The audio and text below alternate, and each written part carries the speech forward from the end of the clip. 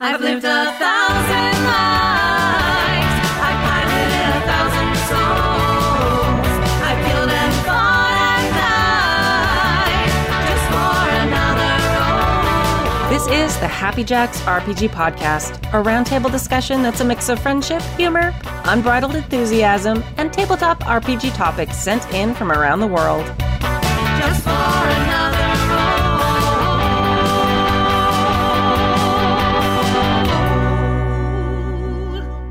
Hello, and welcome to Season 32, Episode 5 of the Happy Jacks RPG podcast. My name is Kimmy. I'm Clara. And we have with us today an amazing guest who is... Hi, I'm Jess. And Jess is our incredible indie designer of this month. It's amazing. 2 months in a row, we've actually had our indie designers on the show with us. I feel like I'm starting to get this whole thing worked out and together. It's very exciting. I feel very organized. And we're very excited you're here. And yeah, I'm going to fangirl all about you in just a minute. So in today's episode, Davi loves games in a box for conventions, but wants some system suggestions. Actual Jessie asks about crafting in TTRPGs. Steffi from Scotland has some amusing suggestions for classifying games. And if you'd like to contribute a question or topic to the show, you can email us at happyjacksrpg@gmail.com. That's happyjacksrpg@gmail.com. Announcements? Until the end of June, you can still fill out our survey about what you love and hate about us. If it's all hate, that's fine. That's still very helpful. If it's all love, that's great. That helps make up for the hate from other people. So if you go to happyjacks.org/survey until the end of June, you can share all your feelings, good or bad. And it's anonymous, so you can be really, really honest about it. So please do that. It helps us make better products. It applies to this show. It applies to our actual plays. It applies to just how you feel about us in general in life. If you've stopped listening to the show, you're not hearing this anyway, but you should still fill it out. And if you are still listening to the show, please fill it out. If you haven't yet, do it. Okay, now the exciting part. Our indie designer of the month for June is the amazing Jessica Marcum, who's at Miss_Jess03 on Twitter and Angry Nerd Girl on Twitch. And you can find all her stuff at angrynerdgirl.itch.io or all her independent stuff. But she's done so much stuff, so many things. So Jess, why don't you just say hello and tell us a little bit about yourself? Hey, I'm Jess. My pronouns are she, her, and I write games. And I spent 9 hours in the car today. So hello. Hello. Happy to be here. Yes. See, we're from LA, so it's like when you spend 9 hours in a car, you get 4 miles here. So it's a very different experience. I went through several states. Oh, okay. Well, that's very productive of you in 4 hours. 8 hours, whatever it is. Well, we're very glad you're here. And so a couple of the things, I feel like you and I have been mutuals forever, so I don't actually have any memory of how I became aware of your work. I think, I've just been obsessed and we chat on Honestly, Twitter. I think it was over Wonder Woman or something. Yeah, that is 100% a thing. That's very possible. This is the least surprising thing I've ever fucking heard. I make a lot of my friends. We both just really liked Wonder Woman. And then we're like, oh, we both games. Lots of games, yeah. And then we're both designers. So it's just been this parallel internet path for so long. So it's great to actually chat with you in person. And also you've done some really... Yes, I am here in the room. In the room. Look, the right magic here. room. We see you. You're there. I'm here. So we talked about your game, Oops, All Draculas, last week on the show, which is very fun and amazing. This week, I think we're going to have to talk about a specific one we were mentioning a moment ago, but we'll go back to it in a second. I do want to talk about some of your other work that isn't just indie design. They're indie-ish projects, but you've been a contributor to the Uncaged collection, which is now a collection, which makes me so happy. A couple different times. Can you talk to us a little bit about that project and why you thought it was important to kind of contribute and be part of that? That was actually my introduction to tabletop design. One of my friends who'd been playing in a campaign of mine for a while told me about Ashley's call for writers and was like, you love fantasy and mythology and you care a lot about feminist stuff. You should pitch for this. And I was like, yeah, but I don't know how to write campaign. And she was like, well, you GM, so just write down that. It's the same. And it's not the same, but it's the same enough. So I pitched and was lucky enough that Ashley took me. So I got in volumes 1 and 4. And then when Gwen and David decided to make Uncaged Goddesses and like end the series officially, they asked me to come on as writing director and like help mentor writers for that project. So that was really fun. Yeah. So, and it was such an epic ending. So for those who may not know, the Uncaged series and anthology, the Uncaged anthology is content for 5th edition that is kind of a feminist spin on things. So Uncaged Goddesses, which is the like final thing. And I know I'm not usually the biggest 5e fan, but I'm a big fan of these and I actually own a few of them, even though I don't know if I actually own the player handbook for 5e. I don't know. I bought my first adventure to pitch for Uncaged, like my first D&D adventure. To see, yeah. I was like, how are these written? Mm-hmm. But they're like a feminist spin on traditional things. So Uncaged Goddesses, which is the most recent one, it's like you pick a goddess. It was from D&D. It was all D&D goddesses that you kind of turned on their heads. So most of the evil goddesses, if you look them, they have the blank bitch as one of their names. So like Umberlee is the sea bitch. Yeah. There's the night bitch. And yeah, we wanted them to tell their stories. Yeah. And it was and most amazing. of them are goddesses of trickery as well, because they're sexy and sexy women are always trying to trick you. Right. Yeah. With their seductivity. So Standing there in sweatpants, like, yeah. Like, all right. But yeah, no, and I think that's one of the reasons that it's such an important project. And I wish that, and I know there are other projects in that vein, but it really got a lot of kind of traction and attention, which I thought was amazing. Because that's one of the things that's hard for me about 5e generally. Like, one, it's like, there's that stuff in it. There's that stuff baked in it. And while people are trying really hard to kind of, some people are trying really hard to kind of pull those elements out of it or create things that don't use those elements, it's still sometimes kind of hard to just ignore it or get over it. Or like you hit something in the player's handbook that you're like, oh, okay. The story of the harpy is so upsetting in the player's handbook. Yeah. Oh, why do you tell it? Like it's Harpy fell in love with, I think it was Fenmarel Mesterine, and loved him and just followed him around because he was so pretty. She wasn't a harpy then. She was an elf. And so one of the goddesses, now I'm showing my bad goddess lore. It's been over a year since I edited 21 Goddess Adventures. Yeah. I was going to say, you're fine. Was like, well, hey, I'll give you a beautiful voice so you can win him. And she sang and he ignored her. So then she was like, I spit on the gods and their gifts, and was turned into a harpy. Mm-hmm.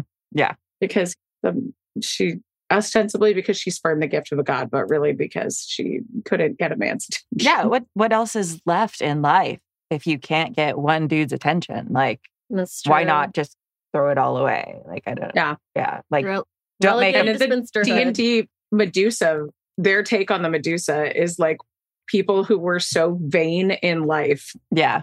That they are now cursed to live forever in service of their own vanity. I will say, this is the one thing it has going for it. It is better than being cursed for doing literally nothing. True. Yeah. At least for something that happened to you. Yeah. Yeah. Like a slight climb up, but like. Yeah. The bar is on the floor. Yeah. And banshees are another one where it's like, oh yeah, these were beautiful elves who are now cursed because they're so pretty. They just didn't pay attention to anything else. Yeah. It's. And so a lot of the Uncaged adventures that used banshees specifically went back to the original Irish folklore of them being like heralds of the dead and stuff, which those were fun. I really like that. There's a history in like the D&D Monster Manual has, and just the D&D lore in general has a habit of, when it was written, taking lore and stuff from cultures that didn't necessarily want their lore taken and then made it worse. Yeah. Like a half-baked understanding. Like, oh, like what you'd get in like a Google search, but they didn't have Google then, but like a very brief, like kind of probably written by somebody who wasn't even of that culture. And then, I'll take this and then I'll twist it and make it, it's just like, Yeah, like the word phylactery, like phylacteries are Jewish items that are part of like just our weekly prayer. Mm-hmm. And but like it's used for liches in the D&D world. And it's one of my favorite things because the overlap just amuses me now. But there are a lot of people in the Jewish community who are like, man, I wish they didn't do that. Well, I mean, yeah. So Yeah. So like the whole Uncaged thing it's been great to see something. It's hard sometimes to get things like that really getting attention in the D&D world. So it was really awesome to see that series and that anthology. Sorry, it's an anthology. Uncaged anthology. We were so surprised. Yeah. I mean, I loved it from the start, but I was surprised as someone who is kind of familiar with tabletop to watch it then like kind of launch as it did. Yeah, that was amazing. And then everybody started doing anthologies, which was also kind of great because that got a lot of people like new writers coming in and new editors coming in, which was really cool. Yeah. And I think that there's been a little bit of a breath of fresh air from projects like that. When you guys really showed that you can like switch it up and really use a very specific voice to tell things. And I think that kind of gave a lot of different groups hope that they could also do something similar, which is important. It's also, the response has been nice seeing how it's changed over the years, because obviously the first book, there was great positive response, but there was also a lot of negative feedback of people who are angry that, I think it's Kat Evans' adventure has, when you're creating NPCs on the fly, he put in a roll table for gender and was like, just roll for their pronouns kind of thing. And people were like, why are you forcing me to play like as a non-binary person? Are they really likely to come up on a 9 or a 10 on a D10 kind of thing? Like nonsense like that. Oh boy. Forcing a woke feminist agenda. People weren't saying woke as an insult that back then. It was more like feminazis. Yeah. And they were forcing lesbians into their D&D kind of thing. All of the good people are lesbians. All the bad people are men. And we're like, okay, man. But with goddesses, it's been universally positive feedback, or at least like on the on the reviews on the page itself. So people aren't buying the adventures to be mean to them the way they were like 5 years ago. I mean, if they're buying them. Right? We were like, thanks, man. Yeah. I'm going to cry into your $20. Thank you. I think, I wonder if that was a kind of, because they had already kind of been used to it. Like this happened once, they got really angry about the first one, and then it had continued. And then it's like, by then 3 more. Yeah. And then by then it's like, oh, well, my yelling into the void of the internet doesn't seem to be stopping this. Or if it was a difference because it was like goddesses, I don't know. That's interesting. I think a lot of people have felt more, especially in the last couple of years, have really felt more empowered to like tell their own stories in the mediums they love, like D&D. Tabletops overall, but D&D specifically has seen a resurgence of a lot of like POC and queer folk who are just trying to like make their story known. I will say, as a queer person, but like who plays D&D, it didn't occur to me that that was like a thing that people weren't doing. Like, oh yeah, I guess warlocks can be straight. That's an option, I guess. That's crazy. But why? But why? What? Seems incorrect. Yes, there's still a long way to go, but it's definitely better. Oh, for sure. But like, I feel like projects like the Uncaged series and all of the like, and also just like more visibility, because more visibility has meant just more people are playing, have definitely empowered people to want to tell their own stories, which has been nice. Absolutely. Yeah, totally. So Uncaged obviously is like the thing that I think, maybe I'm wrong, but I think that's like the biggest name thing you've done. So, and it's also super feminist, which is why I want to talk about it. Because I'm the queen. It's probably the biggest name thing that I've been involved in, like the production side for. I don't know. I think maybe the Age of Warhammer, Soulbound, Age of Sigmar starter set. Oh yeah. That's one that is in game stores. Because I have other stuff in game stores. I was just on a trip and I went to a bunch of game stores where I was like, where's your RPG section? And they were like, oh, the D&D's over there. Oh. And they were like all board games and Magic. And then they would have like 5 D&D books. But there was one and they had like D&D and Warhammer games and then Avatar. Yeah. And I tweeted about that. I was like, okay. And I just feel very happy because my friendly local game store has like a massive independent RPG section. That's amazing. Great. But yeah, so even like we only have a D&D section. I have one game in that store. Woo! I mean, one's more than 99% of the population. Listen, that basically makes you D&D famous. That's how that works. Yes. There are like five writers for things. People don't know. This is bad. Again, I'm only. Well, I was laughing about all these huge combat games and then like Avatar PBTA game being there. And I was like singing one of these things is not like the others. And my partner was like, yeah, because you wrote one of them. And I was like, no, but that's very sweet. Yeah. I meant Avatar. Yeah.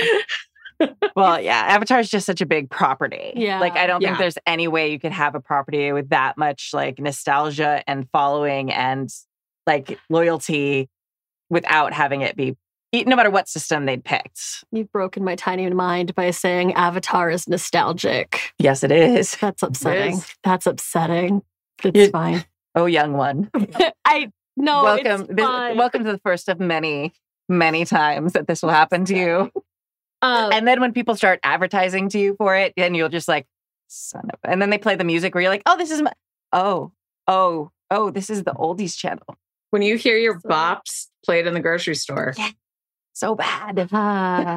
Someday, dear. Someday. It's fine. No, I'm waiting for the day that like game systems come out and people are like, it's crazy. I would love to see like a combat-oriented game. And you're just like, back in my day, we had to force roleplay. Your lips to the goddess's ears, my dear. But no, I mean, lots of people still enjoy fighting games. And I also have a hankering once in a while for a big crunchy combat-y system. Like we all have our moods that way. Oh, for sure. Mm-hmm. I love crunchy combat. I just don't like crunchy combat if no one else is on like ready for it, because I just want to stare at a grid for like 6 hours. And I don't like that it's such a majority of the market is the thing. It's like that anything that's not that way is considered less than because it's such a big chunk of the market. That's the thing that bothers me about it. That makes sense. But yeah, otherwise, like, I'm an itch bitch. So like all of my games are digital. And I don't understand what this going to a game store is like. Yeah. See, now we have to make an anthology about Clara so that Clara is no longer referred to as a something bitch. Oh, that's true. Right? No, I'm probably going to be an itch bitch because, again, we've talked about this. So you have a margarita, you go on itch.io, and then you just download whatever's interesting. And then the next morning, you've bought yourself a bunch of presents. Yes. If it's a self-given bitch, I think it's fine. Yeah. Yeah. Oh, yeah. And then like drunkenly, like, hey, Clara, hey, look what I found. Look what I found. It's really confusing when like I'll get up really early in the morning and it'll be sitting there waiting for me when I'm like up with my toddler and like very sober the next morning. And I'm like, what is this? What? Okay, girl. It's just full chat logs that just link. What? Okay, fine. Why did they make a game about that?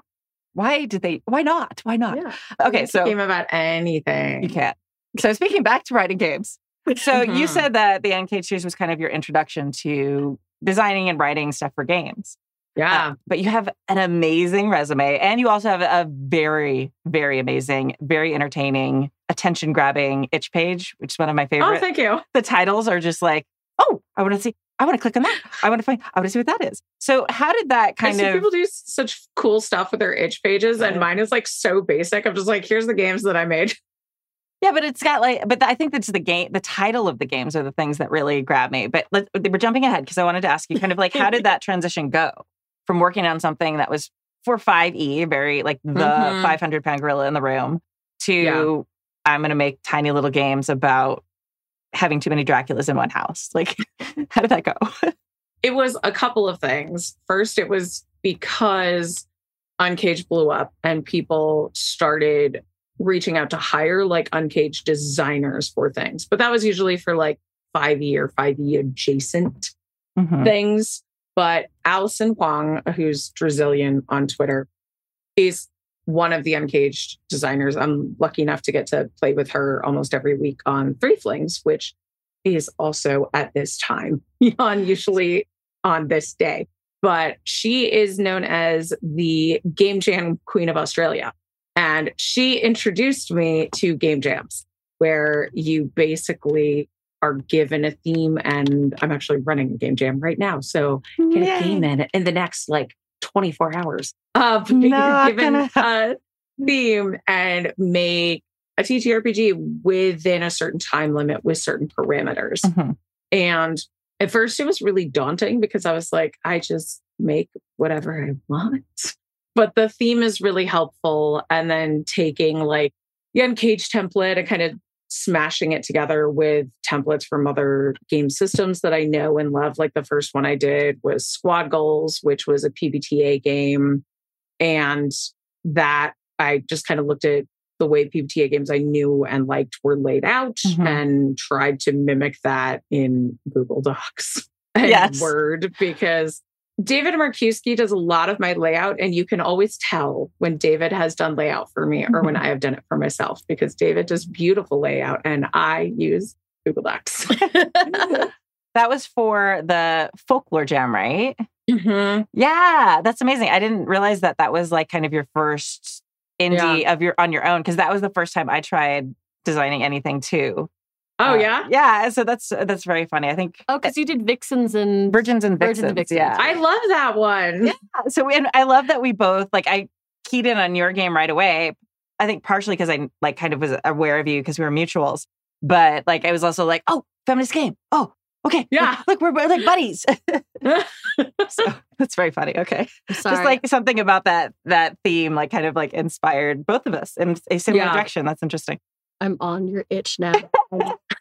There are tiny animals on one of these, which I automatically have to acquire. Is it Tiny Terrors? Cottage Critters. Yeah. Claire, Claire has an obsession with games where you can play tiny animals. I just want to be a tiny woodland creature. It's bad. Yeah. So yeah, I really liked your Squad Goals game. That was one of one of my favorites from Folklore Jam, which now feels like it was 800 years ago, even though it was only like it was 5 years ago. I don't know. It wasn't that long ago. Yeah. But I do want to talk about your game that like immediately Clara like looked at your page and was like, we have to talk about that one, which is Just Gals Being Comrades. So I'm just going to like read this little pitch. And I know I asked you a bunch of questions on our Patreon interview about this one because I liked this one too. It caught my attention. So the time has come for revolution. There are only days before you and your comrades rise from the alleys and seize the means of production at last. Who knows what will happen after that? If you'll even survive only a few more days with her. So it's GM-less game for one or more players. So cheesy. I love it. It's so good. Come on. It's so funny because like in 2023, this is like, yeah, good for her. Yeah, pride. This is also an 80s like lesbian horror film. 100%. Yeah. Yeah. Like lesbian, like Red Dawn. Yeah, lesbian communists, like fully a 1960s through 80s like horror novel or whatever. Oh wow. I want to do one where it's like Hunt for Red October, but it's a submarine full of lesbians. And they've like stolen a sub and they are like off trying to like get to like wherever they need to go. It'd be amazing. Sorry. I'm trying to come up with a punny name and I'm really failing, but there's one there. There's something there. We'll get to it. Go down below. Yeah. That might be a little too much. Oh no. The deep dive. I'm just thinking of Crimson Tide. Yeah. There you go. Oh no. There's a lot of things, but yes. My high school girls swim team had T-shirts that said "Girls swimming, always wet and ready." Oh my God! Are you a swimmer? I'm not. Oh, okay. But I was a dancer, and we were in the same basement as the swimmers. Oof. Claire and I are both like ex-water polo swimmer people. So, but nice. I appreciate that shirt a lot. Like, oh man, a lot. I got a cricket. I know what I'm doing there. Okay, sorry. So back to this game that we are now like spiraling out of control. You're too much fun to talk to. So it uses a tower, kind of like a Starcrossed, right? Where you have a Jenga tower and you pull out a block and that like builds the tension until like the thing happens. It's one of my favorite mechanics and it's so good for like romance. Love block towers. So good, right? And it's also just like very satisfying. Like, confessing your love when the block tower falls. Like the block tower falls and it's the revolution. in this one. And like, will you have confess your love before that happens? Yeah. I love that that's that uncertainty. So like maybe your love story resolves with the revolution starting and you never say You never it. tell. I get It's just pining the whole time. Oh God. It's so good. It's so good. Yeah, so you draw cards and just from a regular deck. But I put in a couple prompts. I wrote it for D36 where we had like kind of limited space. It was like 1,000 words, write 1,000-ish words based on red, whatever red prompts to you. And I was like, lipstick, communists together. Lipstick Communist. That's the name of the movie. There it is. Yeah, Yeah. that's it. Yeah. That's the 60s movie. That's the 60s That's it. Yeah. movie. But yeah, so if you draw a red card, you have like a romantic interaction. And if you draw the like ace of hearts or the queen of hearts, you confess your love. But any black card is just doing revolutionary activities. Describe what you did.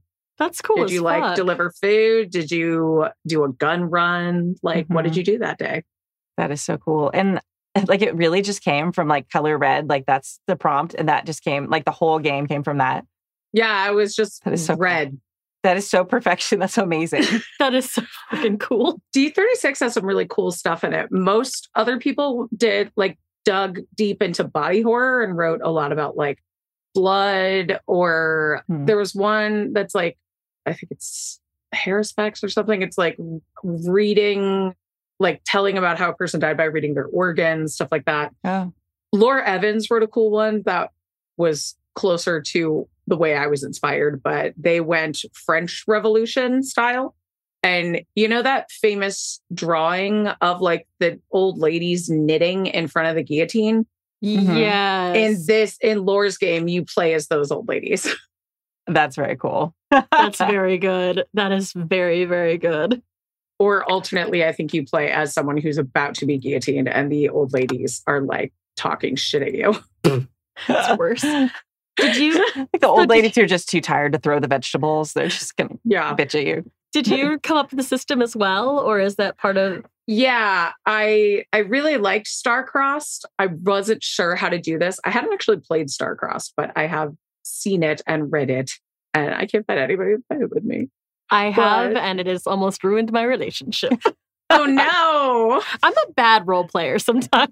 You're not. You're a very good role player, but you don't necessarily... I don't flirt well. It's complicated. Yeah. Okay.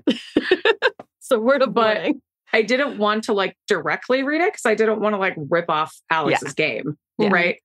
And I'd made Wretched and Alone games, but I was like, I don't want this to be like an alone game. I want it to be like a 2 or more person game, because who knows, you could be an entire cadre of lesbian communists working together. And just kind of went with the tower falls and the thing happens and building that pressure. And I was thinking more of like when I've played Dread, that kind of thing. And then I ended up rehacking it for, I think it was a nunnery jam, Get Thee to a Nunnery. And it was all about like gay nuns. So that's why I have, and they were daughter mates is the other version of that. But in that one, your nuns and your convent's about to be shut down from like when either the French revolutionaries or like when Henry VIII stripped all of the monasteries or convents. So that one's a little different because the revolutionary aspect is out of your control. So you're just doing nun things or like hearing rumors about other convents getting shut down. But do you go live a life not as a nun anymore? Yeah. Do you survive? Do you confess your love? Yeah. Do you stay faithful to God? Oh my God. To be gal pals in a village. Right. So just gals being pals in a village casually. Amazing. And yeah, I love that game. It's very good. And they were daughter mates. I'm obsessed. Yeah, right. These are right. This is what I said. Like the titles, like you scroll through the itch page and you're just like, they're so good. The titles are so good. I don't know if it's because Jess is like, one day I'll meet this bitch named Clara, and she has no self-control and has bought like 4 games now on her phone. But like all of these titles are so fucking good. Thank you. Yeah, I fought for just gals being comrades at first because Chris was like, I'm just going to call it comrades. I think it's catchier. And I was like, no. That leaves out a very important aspect of it. Like, yes, just gals being comrades it's vital. Yeah. And then later they got back to me and were like, I read the game. I get it now. Okay. I get it. It stays. I was like, Thank you. Yeah. Can I ask about the WLW system? Yeah, that's the system that I used. I just had other people asking if they could make Just Gals Being Comrades games. And I was like, oh, this is a game system then. And I didn't want to, I felt kind of weird because it is so similar to The Wretched and Starcrossed. Mhm. But you can't like copyright mechanics. But I was like, hey, if you want to make a game about lesbians in the face of revolution or queer people in general, because like I'm not a lesbian, I'm bi. But if you want to write about queer people and do they confess their love before a revolution or a big political event happens, here's a system for that. And I couldn't think of what to call it. I kept thinking like, do I call it like Just Gals? No, because that excludes a lot of people. Just Pals.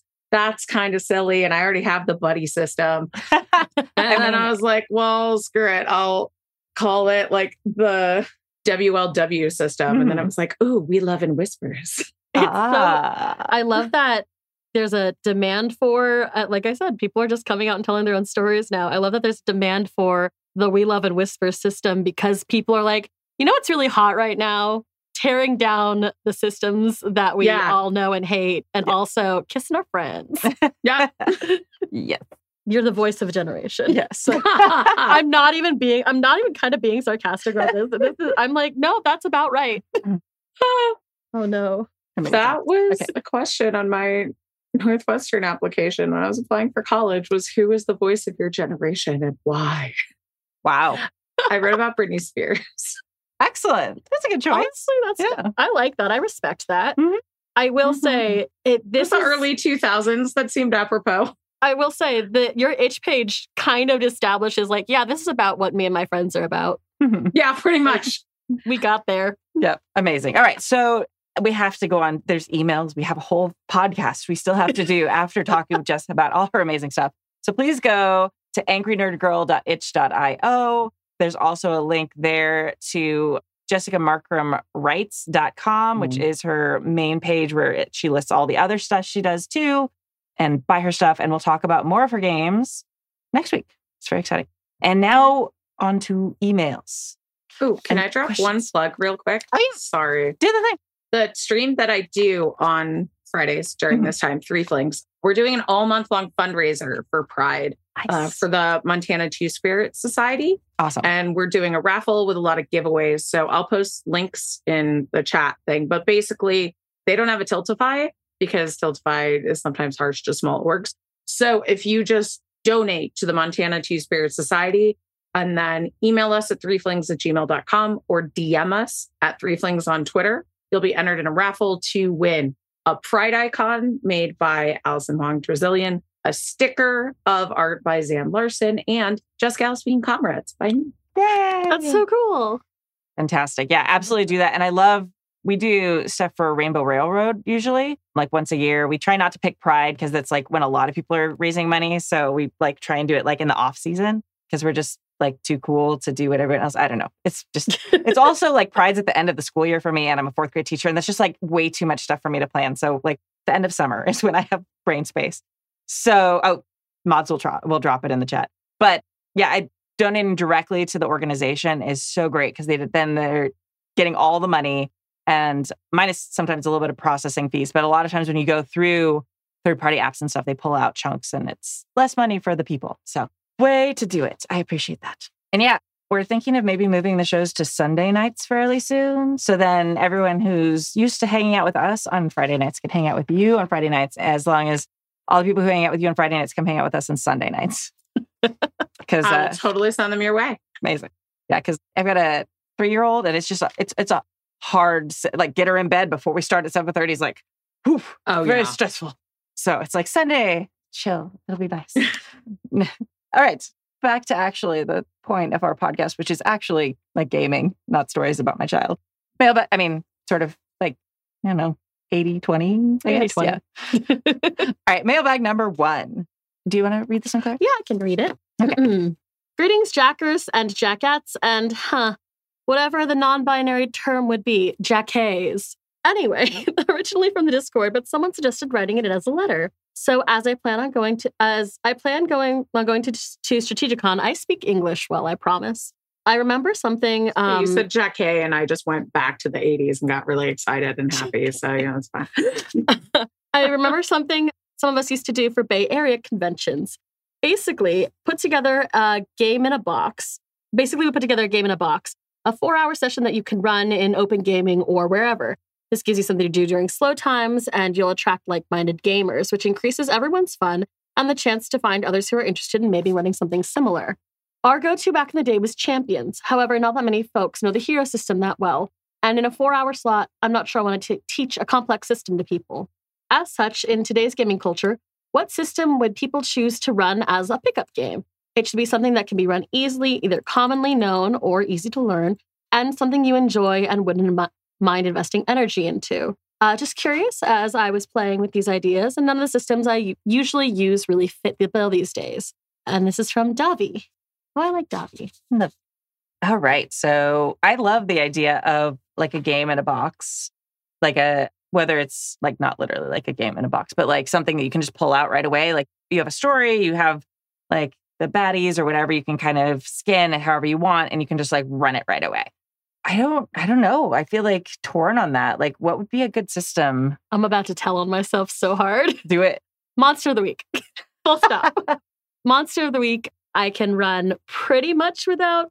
I do prep, but I have several storylines and stuff, like one shots that I have kind of just logged back in wherever I store my memories and thoughts. And partially because I loved Monster of the Week media. So it's just, I'll watch an episode of Buffy and be like, that would be a great Monster of the Week game. And we've done it. And like, I'm done. I have no prep to do. I have nothing. And I find that PBTAs, especially because they are all so strictly linked to genre, do a really good job of taking people who are like, I don't really know what I'm here to do, and gives a direction, a vibe, and a tool set for solving a problem that gives you just enough rails to be like, I know how I interact with the world, and just enough freedom to let them do fuck all. Yeah. And also, I don't have to roll anything, which is super important to me because I roll like shit. I think one of the other good things about PBTA games, I'm going to pick something different, but it's kind of like a menu. It's not like you can kind of read what each thing does, and they're like, I'm going to try this. And they just say, like, it's like, I want the spaghetti and meatballs. Can I try the spaghetti and meatballs, Clara? And you're like, yes, the spaghetti and meatballs, roll 2d20 and we'll see if you spaghetti and meatballs or whatever it is. That's basically it. And it's because most people who go to these conventions to cons and stuff, tend to be familiar with Monster of the Week style shows. I feel like every person I come across has an opinion on like Supernatural, even if it's not like a good one. You can at least get someone involved in a story pretty quickly. So that's always been my go-to. Just most PBTA games, again, like you said, they have a menu. You can build a Barrett yourself, like grab, and it's really easy to teach with very little prep. Yeah. And a little bit of alcohol. What do you think, Jess? What would you pull out? So in April, we played all no prep games on Three Flings. So I have a whole lot of answers. Tell us. Hold on, taking notes. And these are all free as well, actually. I'll start with the free ones, then give you two that aren't free. Skull Wizards of the Chaos Caverns is a game that uses Mad Libs to create your characters, pretty much. It's like, give me a noun and a verb, and then that becomes your stats and your class, and it's very fun and silly.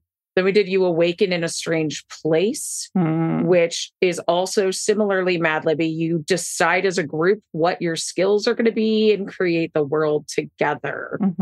And I loved that. And basically anything anyone says in the game is like becomes true as you're creating the world. So within like safety tool bounds, right? But you really create the world together instead of it putting the onus on one person. And another one was just Roll for Shoes, where you're all like together. And if you fail a roll or if you succeed on a roll, then you have that thing. And it's like a magical special thing. Those were all really fun.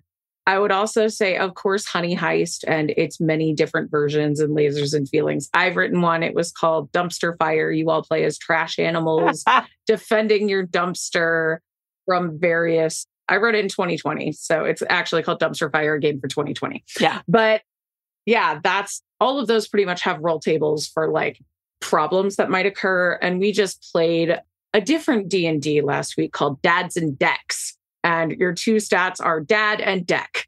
And you have barbecue problems. And it was so fun. That's amazing. We played it as the Dream Daddies. Of course you would. I love that. I always find any of those. I think PBTA is really fun, but if you want absolutely no prep whatsoever, I totally recommend any of those. See, I think I like no prep games, but I do like, and I like that like PBTA you can play and you can like build the characters at the table. I feel like, I don't know, for me, I like things sometimes that are a little more crunchy, especially if I'm going to pull it out with friends. Like, because most of the time, like at the end of a con or like in between games at a con, it's not generally strangers. It's like me and my friends like, hey, I have this thing. Like, I want to show you the thing. And I think I would probably pull out a Wild Talents game, at least right now, because it's really easy to reskin. It's very crunchy to start. But if it's like what Davi's talking about, like a game in the box, I've gone to cons where I have some character sheets, like pre-done characters, and all you do is just like skin them to be what you want. Like there's a couple of like things of hit points that will eventually be some form of opponent.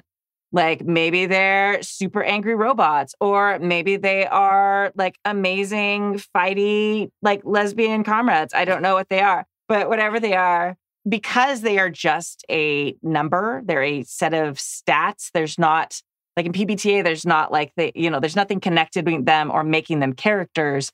It's a really easy game that is a little bit more on the crunchy side, number side, that you can just make into whatever you want in that moment, which is something that I really love about it. And it was kind of my precursor to PBTA. I also love that the combats get really wild. So that's one of my favorite things to just randomly pull out at a con. Plus, like nobody's ever heard of it. Like, I mean, some people, there's a very small number of people who've actually heard of it or played it. So it's always fun to be like, hey, here's a crazy game that has like the most perfect, like superhero, unpredictable combat ever. And it goes really fast. It's not a nightmare. So I think that would be the thing that I would have. If I had like an actual game in a box prepped, like what Davi mentioned, I think that's what I would bring. I think, in fairness, this is why I mentioned Pretty Pretty Princesses earlier. Because it's like, can I just figure out how to smash that into a box game and I just take places and make people wear crowns? Yeah. My hesitation has always, like, a friend of mine swears by Fate as the game that he brings to cons to, like, you got 5 minutes to kill, or not 5 minutes, but you got 4 hours to kill because none of us made it to another group. I always worry and I've only played Honey Heist. I haven't played any of the other like 2 Honey Heist alikes. I always worry with like strangers where I'm like, you have 2 stats, wolf and teen, and you can interact with anything as either a wolf or a teenager.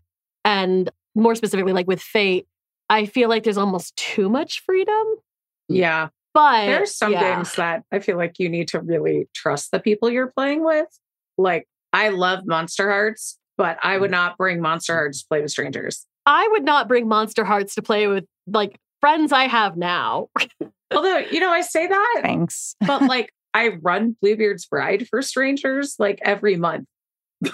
So I don't know. Well, and that's the thing is like, I know people who run horror games at cons, and horror games at cons are kind of my nightmare. Like, I'm like, oh no, I don't want to know what you find scary. Yeah. So there's a lot of like vulnerability in horror on all ends. Yeah. Yeah. Well, and it's why like, I think it's why like I like a little bit of rails for people, because I just feel like sometimes I'll be like, we'll sit down with people, and even if I trust them, I'm like, you can interact with these 2 stats. Yeah. There's a lot of vulnerability in horror. And I think Monster Hearts is like the ultimate amount of vulnerability, because so much of it is kind of empowering yourself from a time where you felt vulnerable and like oftentimes victimized. So a lot of times people are working through a lot when they're playing Monster Hearts, which is kind of its purpose. But I would absolutely hesitate to ever try and something like that with people at a table, just partially because of my experiences at cons, which have been fabulous in the last couple of years.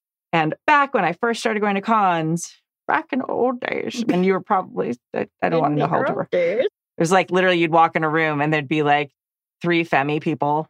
And you're like, cool. And everybody's like, oh, are you here with your boyfriend? Are you here with your husband? No, I'm not. My husband's up in the hotel room watching cable. He's not interested in gaming. Thanks.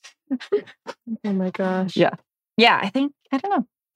I'd be interested in what other people would choose. Because I feel like this is a question where there's not necessarily like, there's not a right answer. But like I've played with people who can make GURPS, which is an incredibly crunchy system, seamless. And it's just like your comfort level. Like you pick Monster of the Week because that's like your thing. You know it well enough to make it seamless. And it's seamless enough, Yeah.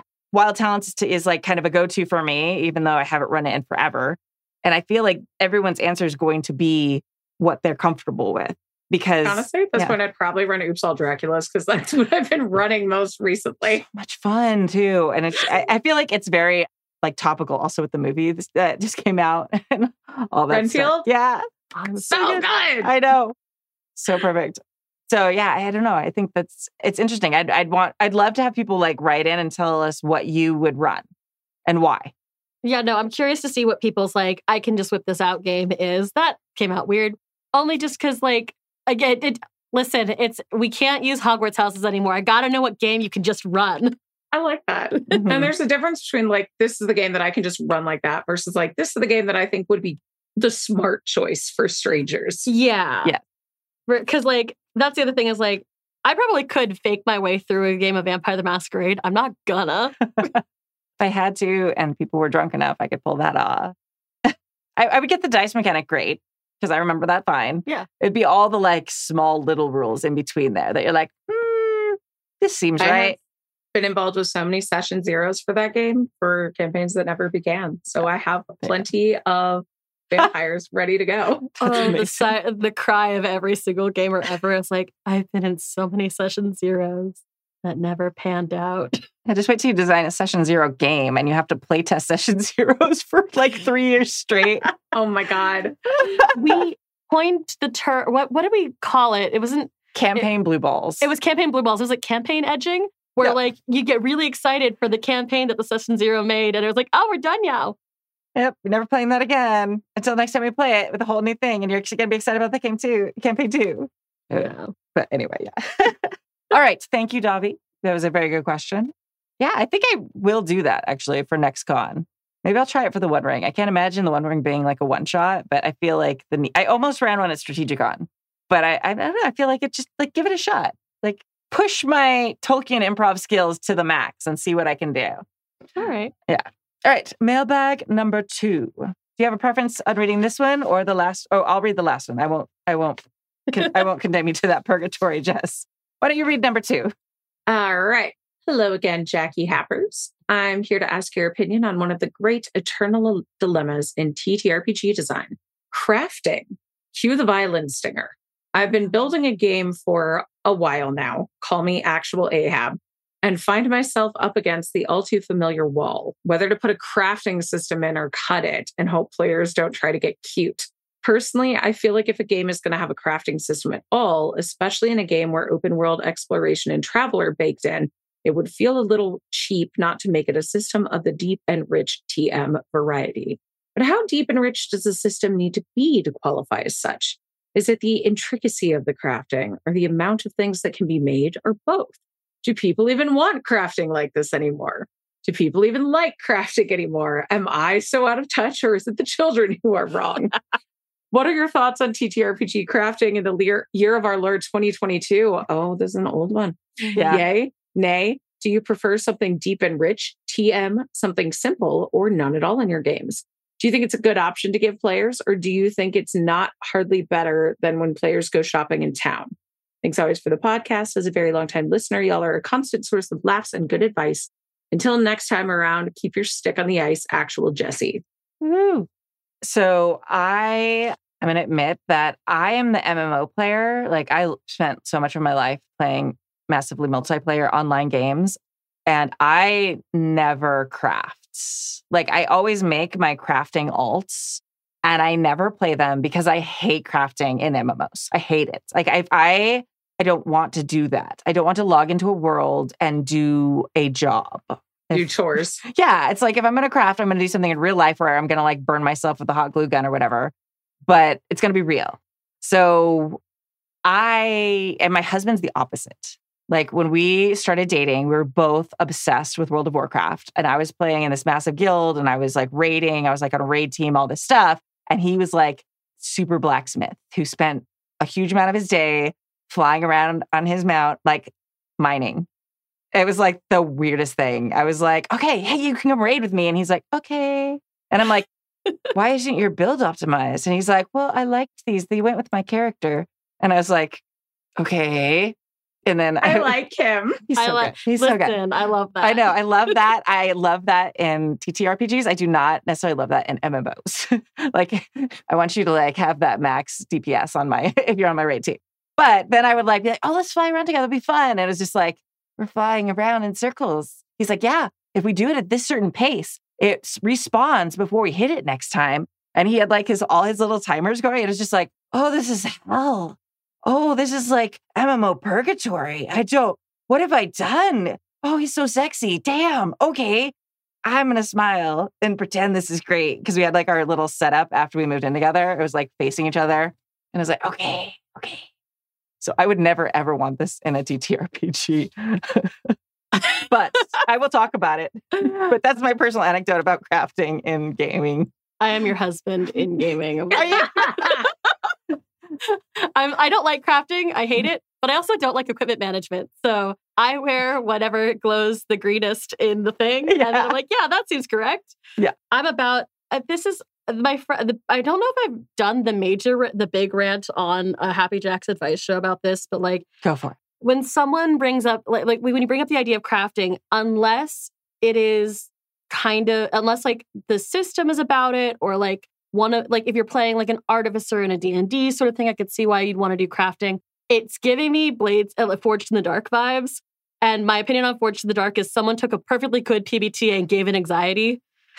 And like, all I can think about now is like, I'm in a beam saber game and I'm sitting there trying to repair my mech and also like blow off some steam with a friend and also, I guess, heal my body. And I don't have enough energy to do all of it. And it like makes me frustrated because I had no desire to take care of my like haven as well. But now I have to do that. So like the idea of purposely throwing crafting into a system that is already rich and deep TM somewhere else, I have to really, really want to play. Like, if we're playing old ladies who do crafts, and that's the game we're playing, I would play that game. I want a robust crafting system. Yeah. I want all of our adventures to be going to the Joanne where we go buy the things and you have X amount of coupons to spend, and that's your energy, etc. Oh my gosh.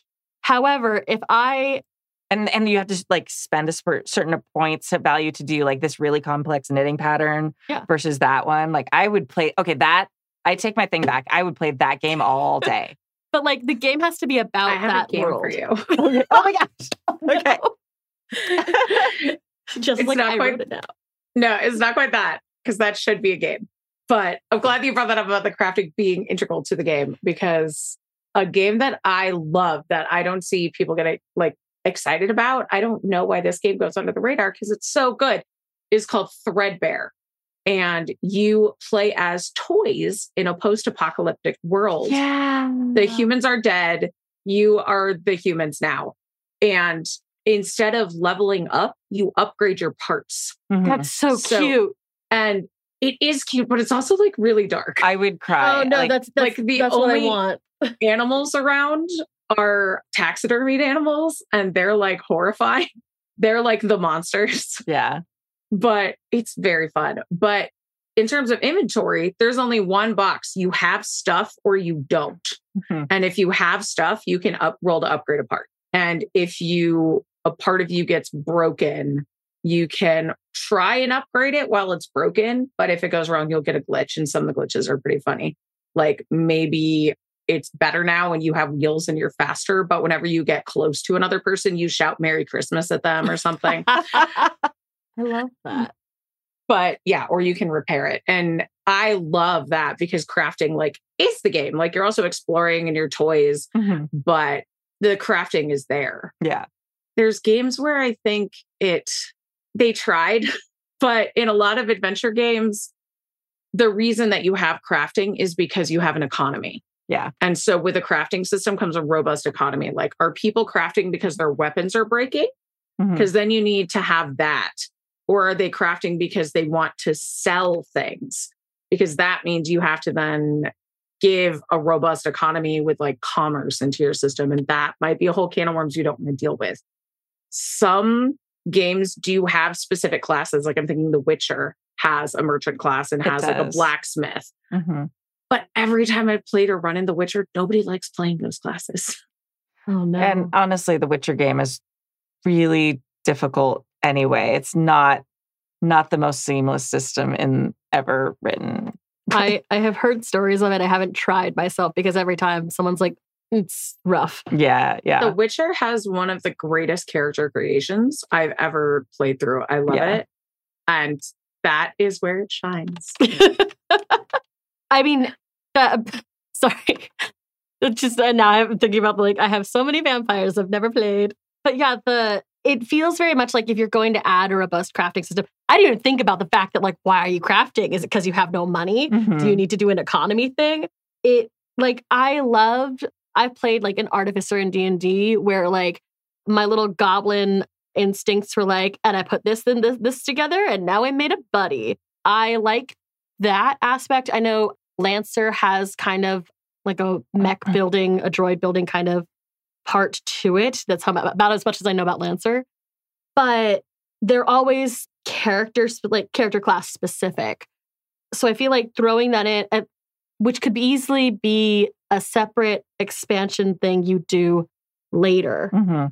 But unless like, again, if you're crafting as part of the game, if the game is about repairing yourself, if the game is about sharing crafts with other people, I think there's something there to it. But otherwise, it's too many hats. Well, and if the game involves scarcity, like I'm currently playing in a heart campaign, and in that, like when you're down in the Undercity, like if you're on a delve, there's not a lot of places to like remove stress because you can't access your things. So my character class, I'm playing a witch, of course, has a thing where she can create like concoctions that can remove mind or blood stress, not fatigue, but stress. And so like a little patch up. And that's useful because like you don't have anything down there, but it's not a robust system. It's just like you take time and make a potion and now you have that potion and that's useful to you. So I think there's something to be said for that. Another way to do it is to make an entire mini game. Like I've seen games, a video game example is in Fantasy Life for Nintendo DS, which is so fun. They make baking like a whole mini game, but I've seen cooking games where it's like you have to perform little mini games to do it. That can be fun. It's just, what do you want your game to be? Yeah. Is crafting going to be a side thing that people do like during downtime? Or are they doing it to sell? Or are they doing it because it's part of the game? Yeah, that's I have often a lot how of crafting thoughts. That's often how I've seen it too, is it's done as like a downtime action or like a side hustle. It's got me now thinking about the idea of forcing each class to have a weird little side hustle thing they've got to do. And like in Warhammer Fantasy. Apparently. I haven't played it. Work on your job. You gotta go do job. Go do work. Yeah, or like giving every class a mini game. I just like the idea of like, you get your box and it has like a bunch of like crossword puzzles. It's like, complete this and you will have a new spell when you're done. Just weird shit like that. I know that it's funny because this is something that's been added on to a lot of systems. Like people want it, so they homebrew it a lot. I played a lot of Traveler, and while Traveler doesn't have much crafting in there, like there are absolutely little expansions and source books that you can get for adding crafting into Traveler. I like thinking of Witch plus Craft, which was like a hugely successful Kickstarter. Yeah. 5e. Yeah, 100%. And like, I know I haven't played a lot of it because I don't love talent trees too much, but I did play some Fantasy Flight at Star Wars. And there are also source books you can get for that where you can create stuff from that, even though there's not a ton of it in just kind of the basic game. So there's definitely an audience for it. People want that in their RPGs. I think like repairs are more common. I know I was reading some Stars Without Number because I'm running a sci-fi game myself right now. So of course you go around and read all the stuff.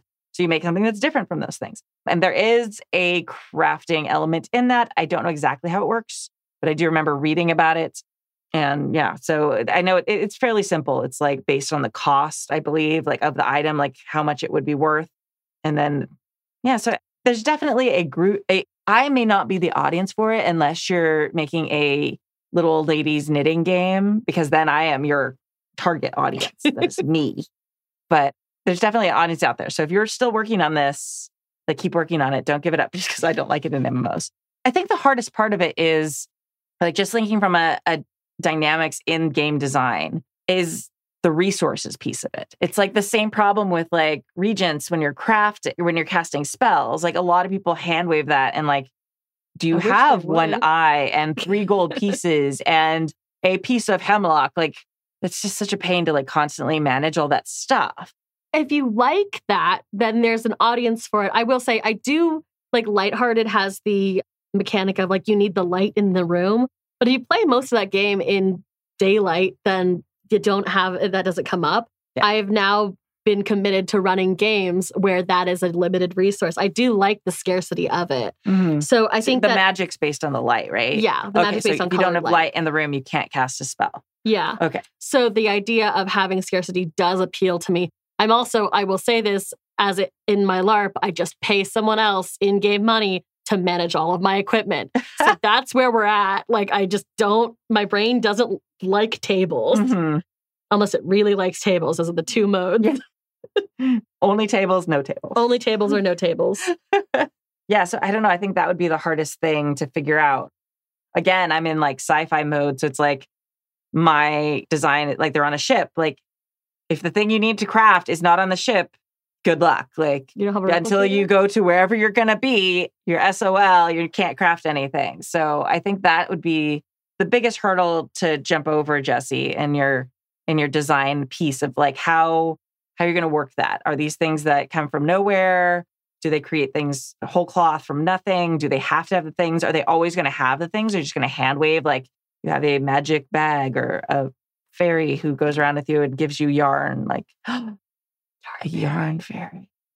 Yeah. Do you want to get into like inventory and carry weight? Or do you want to do like the Threadbare? You have stuff or you don't have stuff? Yeah. So like asking yourself all those questions. And like you were saying, just like, then how does that weave into an economy? Are these going to be things that they use right then?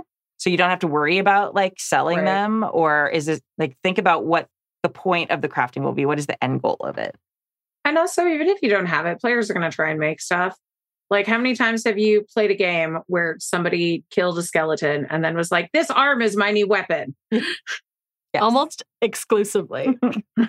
I put a rat on the arm of this skeleton and now it's a poisoned club. And the GM's just like, all right, your character thinks they have a poisoned club. Yeah, you got 2 uses of that, and that's mostly bubonic plague. I listen almost exclusively. Yeah. Well, I mean, that's why so many games have like I don't know, I can't think of the word, like a improvised weapon. I love improvised weaponry. It's my favorite thing. Yeah. Like there's so many mechanics for that because it is in the player's nature to be like, I'm going to use this stair to cut this thing. And you're like like there's a reason I don't let people cut paper with my sewing scissors because you need sharp things to cut through rope. Like, let me tell you. But, you know. I'm just thinking about like, if you can loot bodies, you can craft, which is a whole new game I've just thought of. We've written so many games already. We've threatened. Old ladies knitting, loot bodies make stuff. Just saying, post-apocalyptic, loot bodies make things. Yeah. I mean, upcycling. Yeah. All right. So bad. It's so bad. All right. Mailbag number 3. Greetings, Queen Kimmy and the Dark Legion. It is I, totally, yeah, you're both of you. That's us. Is I, a totally new person writing in and not Steffi from Scotland wearing a trench coat and a fedora. In season 31, episode 22, there was an email about reclassifying Railroad and Sandbox games. I find these classifications flawed, as they are trying to describe two different things as if it is one. Leaning into video games as my example, Legend of Zelda or Ocarina of Time is both a railroad and a sandbox. It has a main quest that is very A to B. Not only do you have to collect all the things, but you have to do it in the right order, railroad. But it has a world that you can wander around in, side quests and hidden lore within that exploration, sandbox. While I have not played Breath of the Wild, I am under the understanding that you can do the quest in any order you want, and then the BBEG, making it more of a sandbox than Ocarina of Time. But you are still scripted to the BBEG battle at the end. Yeah, that's accurate. For story progression, I suggest 4 different classifications. Scripted. It's A to B. You have to do X before Y happens. You're going to hit a certain story beat or plot points. Players have no say in how the story goes. This may appeal to the players who want to kick in the door, kill the monsters, and take their stuff. They show off how good their min-max build is. It could be all they want in a game. That is me on a rating team in an MMO. Classification 2. Linear. This is a scripted, but it has more wiggle room. Yes, it is A to B, but you get choices in how to go from A to B. You do have to do X before Y happens, but you decide how to do X, which may affect Y in some way. You hit certain story beats, but how you act on them affects things later down the line. Sounds like Witcher 3. Yes. 3. Fated. All paths lead to Rome, or your BBEG. Maybe you have to go down a few paths in order to get to all the things, or you pick one path and it gets you to where you need to be for how the story ends. 4. Branching. Imagine a bare tree. Many paths fray out and don't line back up again. Going down one closes off all other paths to you. But this is just story progression. Railroad and Sandbox also imply how much exploring you can do within your world. I suggest 4 classifications here. 1. Bottle.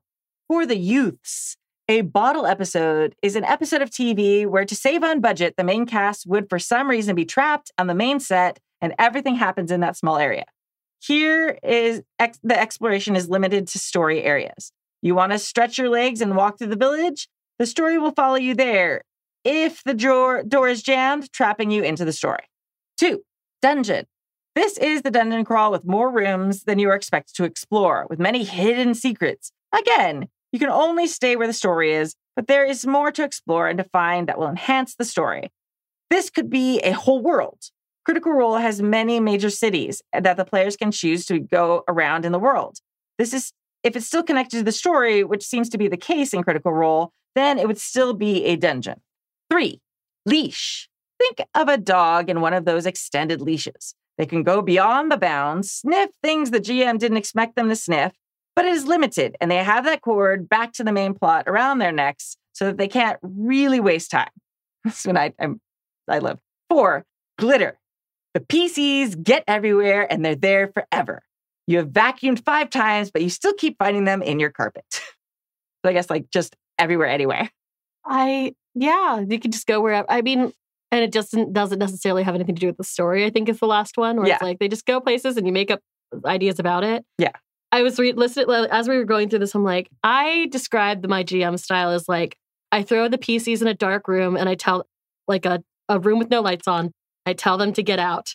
And I know they're going to exit the other door on the other side. How they get there, no one knows.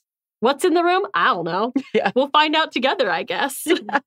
So, I guess I want to say it's Fated and Leash for my, game, running style, where it's I promise you will do the plot I want you to do at some point. Mm-hmm. How we all get there, we'll find out together.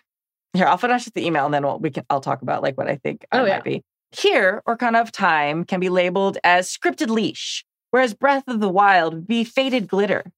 This is a much clearer classification. I mean, Steffi, I don't know about clearer, but entertaining. Then they are both railroady and sandboxy, but one is more sandboxy than the other. I don't actually use these classifications myself. I tell the players where the sand pit walls are, often asking them to build something in the sand. Then I make a railroad to take my villains to victory with the intention the players will knock them off. I have been using this explanation for my gaming style for years, and people seem to understand what I mean. So it's not the terms itself, but how we use them. Kimmy talked about roller coaster as a possible term for the railroads, where your friend should just write a book. I can see the GM telling potential players that their railroad is a roller coaster, so strap in and enjoy the ride. It will get rid of all those dramatic thespians and lure in those min-maxers who just want to kick indoors. Kill the monsters and take their stuff. And isn't that the point of labeling things? To find the people that will like them? For that, we need to use terms that people are familiar with, but add context and clarity. These min-maxers won't understand or care to learn what the scripted bottle is, but will quickly pick up on roller coaster. Same as the dramatic thespians. Ending, not Steffi from Scotland or Steffi on the Discord who emails in far too frequently. I'm sure it's not you, Steffi. Definitely not Steffi. Definitely not Steffi. But I mean, like, we do like Steffi. Yeah, we do like Steffi. Yes. And they're from Scotland, so that's cool. Yeah, I don't know. I have post-crafting disorder with glitter. Like, I stress out about it. Like, I've told this story before. I think I've told you. I don't know if I told it on the podcast, but one summer, a couple summers ago, I was moonlighting with the Imagineers over in Burbank, working on some stuff for the Frozen ride that's in Florida now. My job was Elsa glitter. So for 40 hours a week, for a really long period of time, I sat all day, full work day, listening to podcasts and like putting because it had to be actual glitter. So putting a dot of glitter on a specific spot on the outfit and glittering it, and spot of glitter, dot of glue, glitter, dot of glue, glitter, wait till it dries, gently brush it off. And then when it was all done, I had to like spray it with like the setting spray. Like people knew which stall I used in the bathroom because there was literally a trail of glitter from the Frozen area to the restroom, to the stall that I used and like back. It was like, there's a lot of glitter there. And I still find it in my car. Like still to this day, years later, it's been vacuumed a whole lot and it's still there. So like when I think like glitter story, I think of, I don't think trauma. Yeah. It's like, no, I don't want a glitter story. Oh God. So I understand your intent, Steffi, but stress. I don't know. I feel like these are pretty good. I love glitter. I know. It's so pretty, but Listen, I'm very careful with it now. It's very controlled. People don't like glitter because they can't control glitter, and that's on them. Ah! I love glitter. Chaos energy is getting on me. Keep your chaos energy over there. I nearly lost a friend once because I glittered his door as a prank because he bailed for like Easter egg decorating in college and we had glitter eggs and we had the leftover sack of glitter. So we're like, let's just rub it on his dorm room door handle. And then he didn't talk to me for like a year.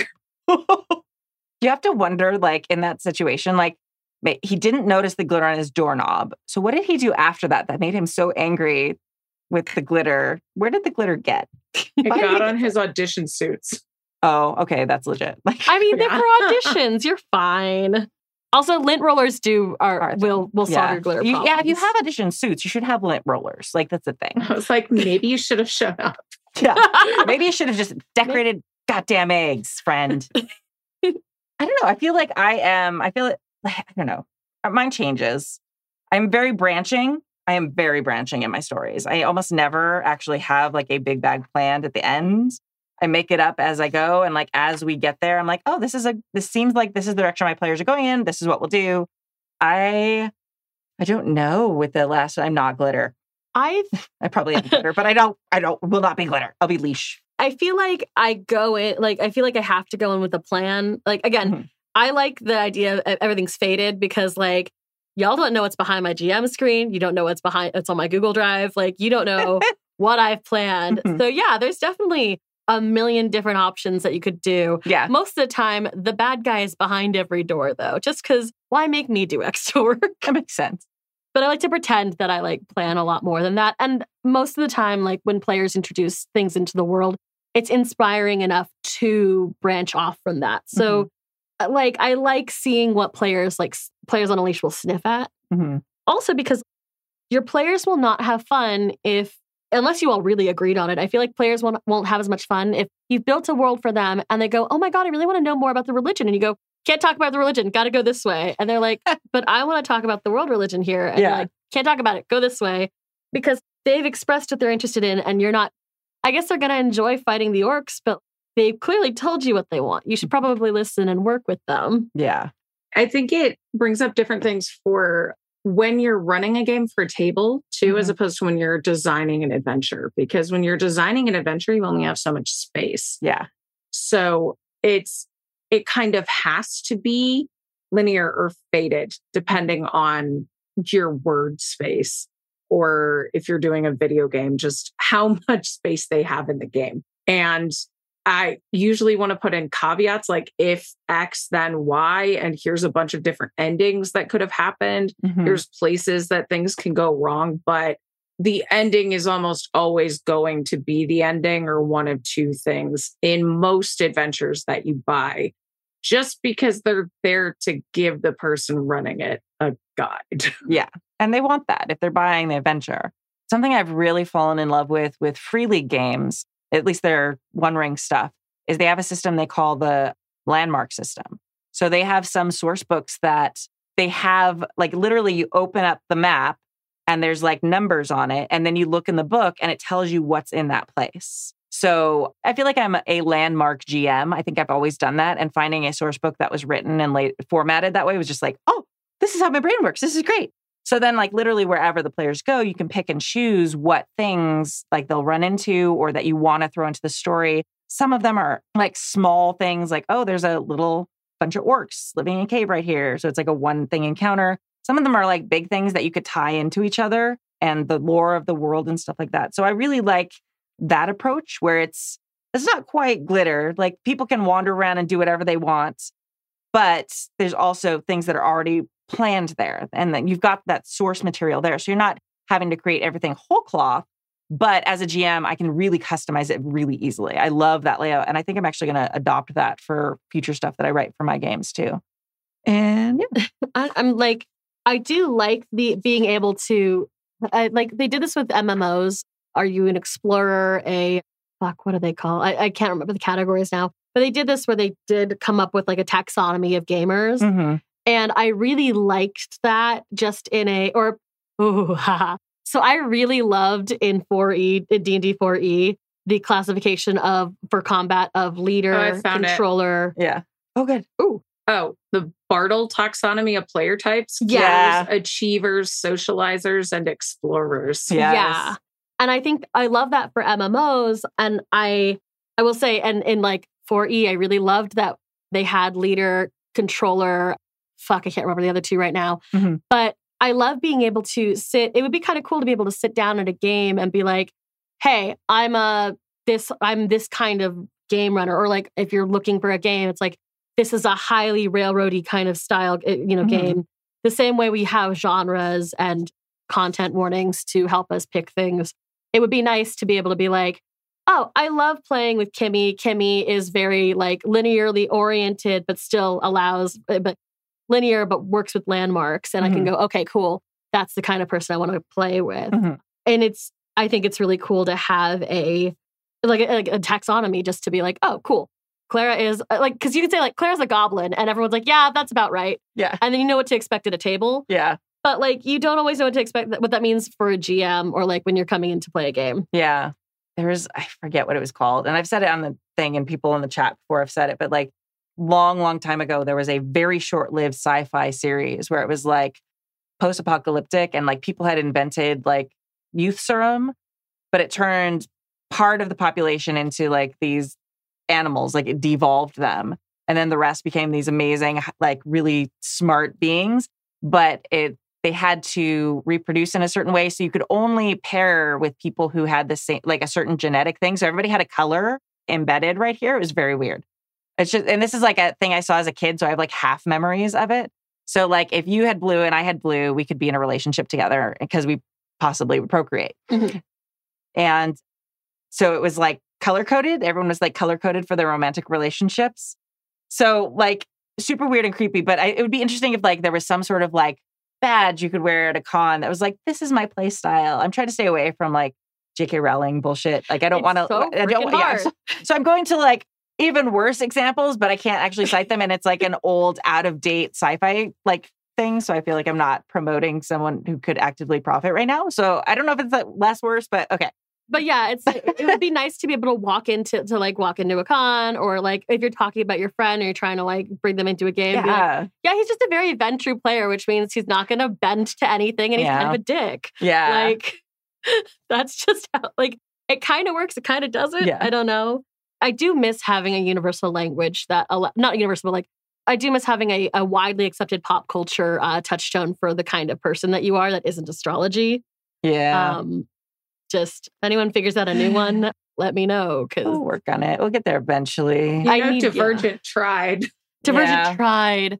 And it's like, as much as we don't as much as I want everyone to play games that aren't D&D, it'd be kind of nice to be like, oh, you're a bard. Excellent. Yeah.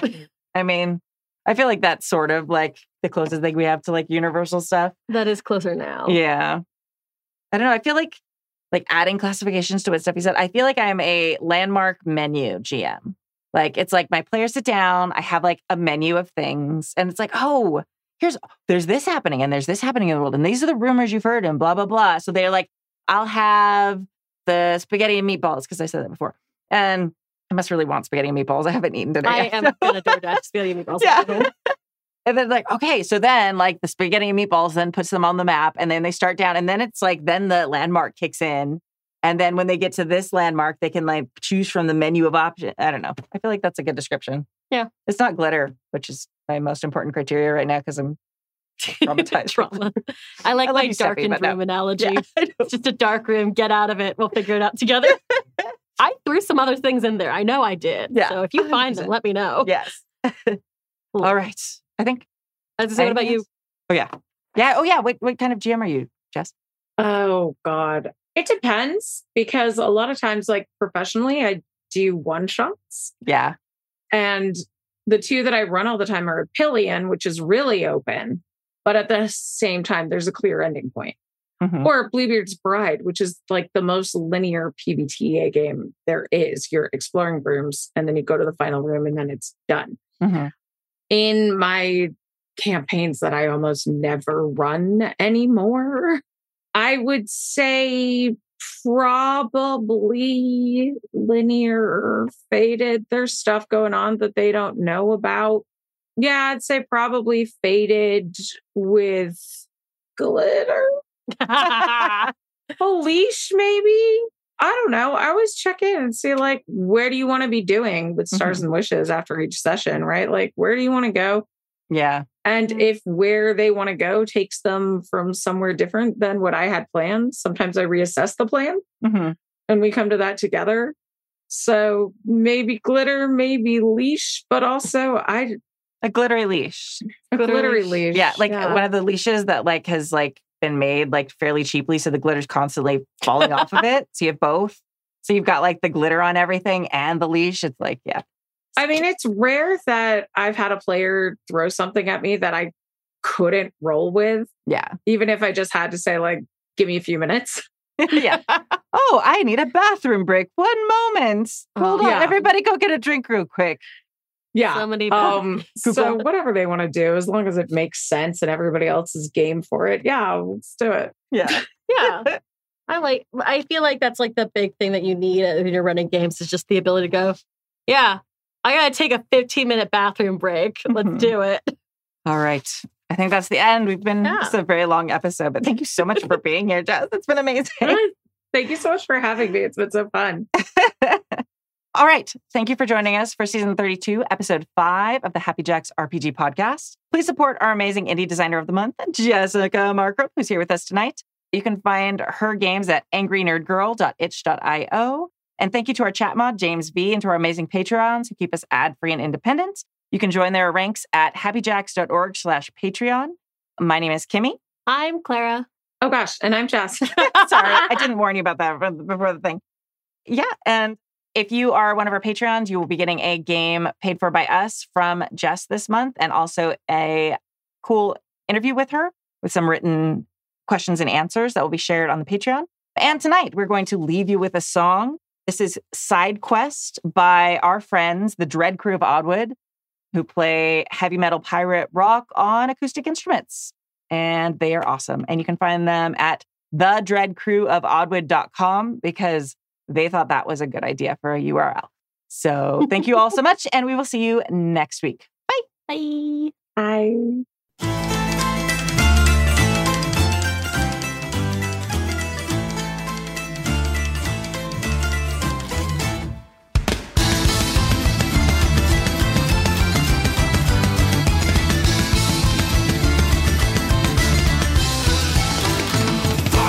Since our last raid, no bounties bound for 40 days. The course was set for gilded ports to claim the riches by the sword. We disembarked and made for town as we harked a fate yet bastard sound, luring us to the governor's home, a palace laced with pearl and gold. Storm right through the doors and take what we can get. We'll party with these drunken fools and steal all of their shit. Yeah, tear this place apart and leave, not but a single shred. Tonight we'll be much richer men. Tonight they'll all be dead. We dive all past a sleeping god, and through a window left ajar. Our hosts were drunk, a pointless fight. Some guns were stolen, we grabbed a pint, all filled up on food and wine. The thought of theft escaped our minds when a fat prick fell upon my knife. They stopped, we froze and began to fight. Storm right through the doors and take what we can get. We'll party with these drunken fools and steal all of their shit. Yeah, tear this place apart and leave not but a single shred. Tonight we'll be much richer men. Tonight they'll all be dead.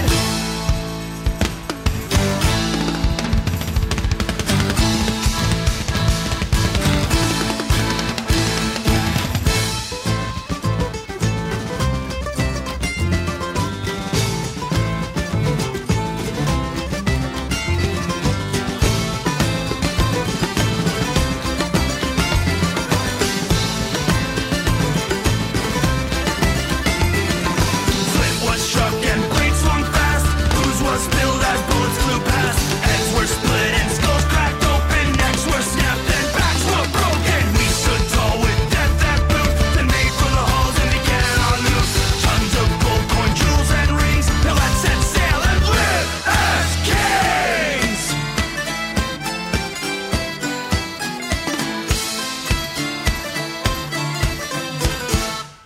Storm right through the doors and take what we can get.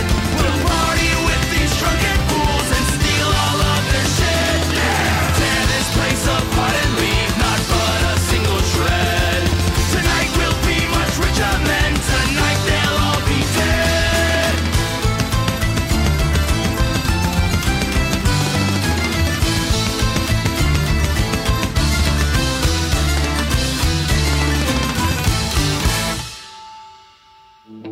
This show is a product of the Happy Jacks RPG Network. The Mary Sue's performed our intro music, and our ending song was played with the express permission of the artist. Visit happyjacks.org for more information and to find all our streams and podcasts.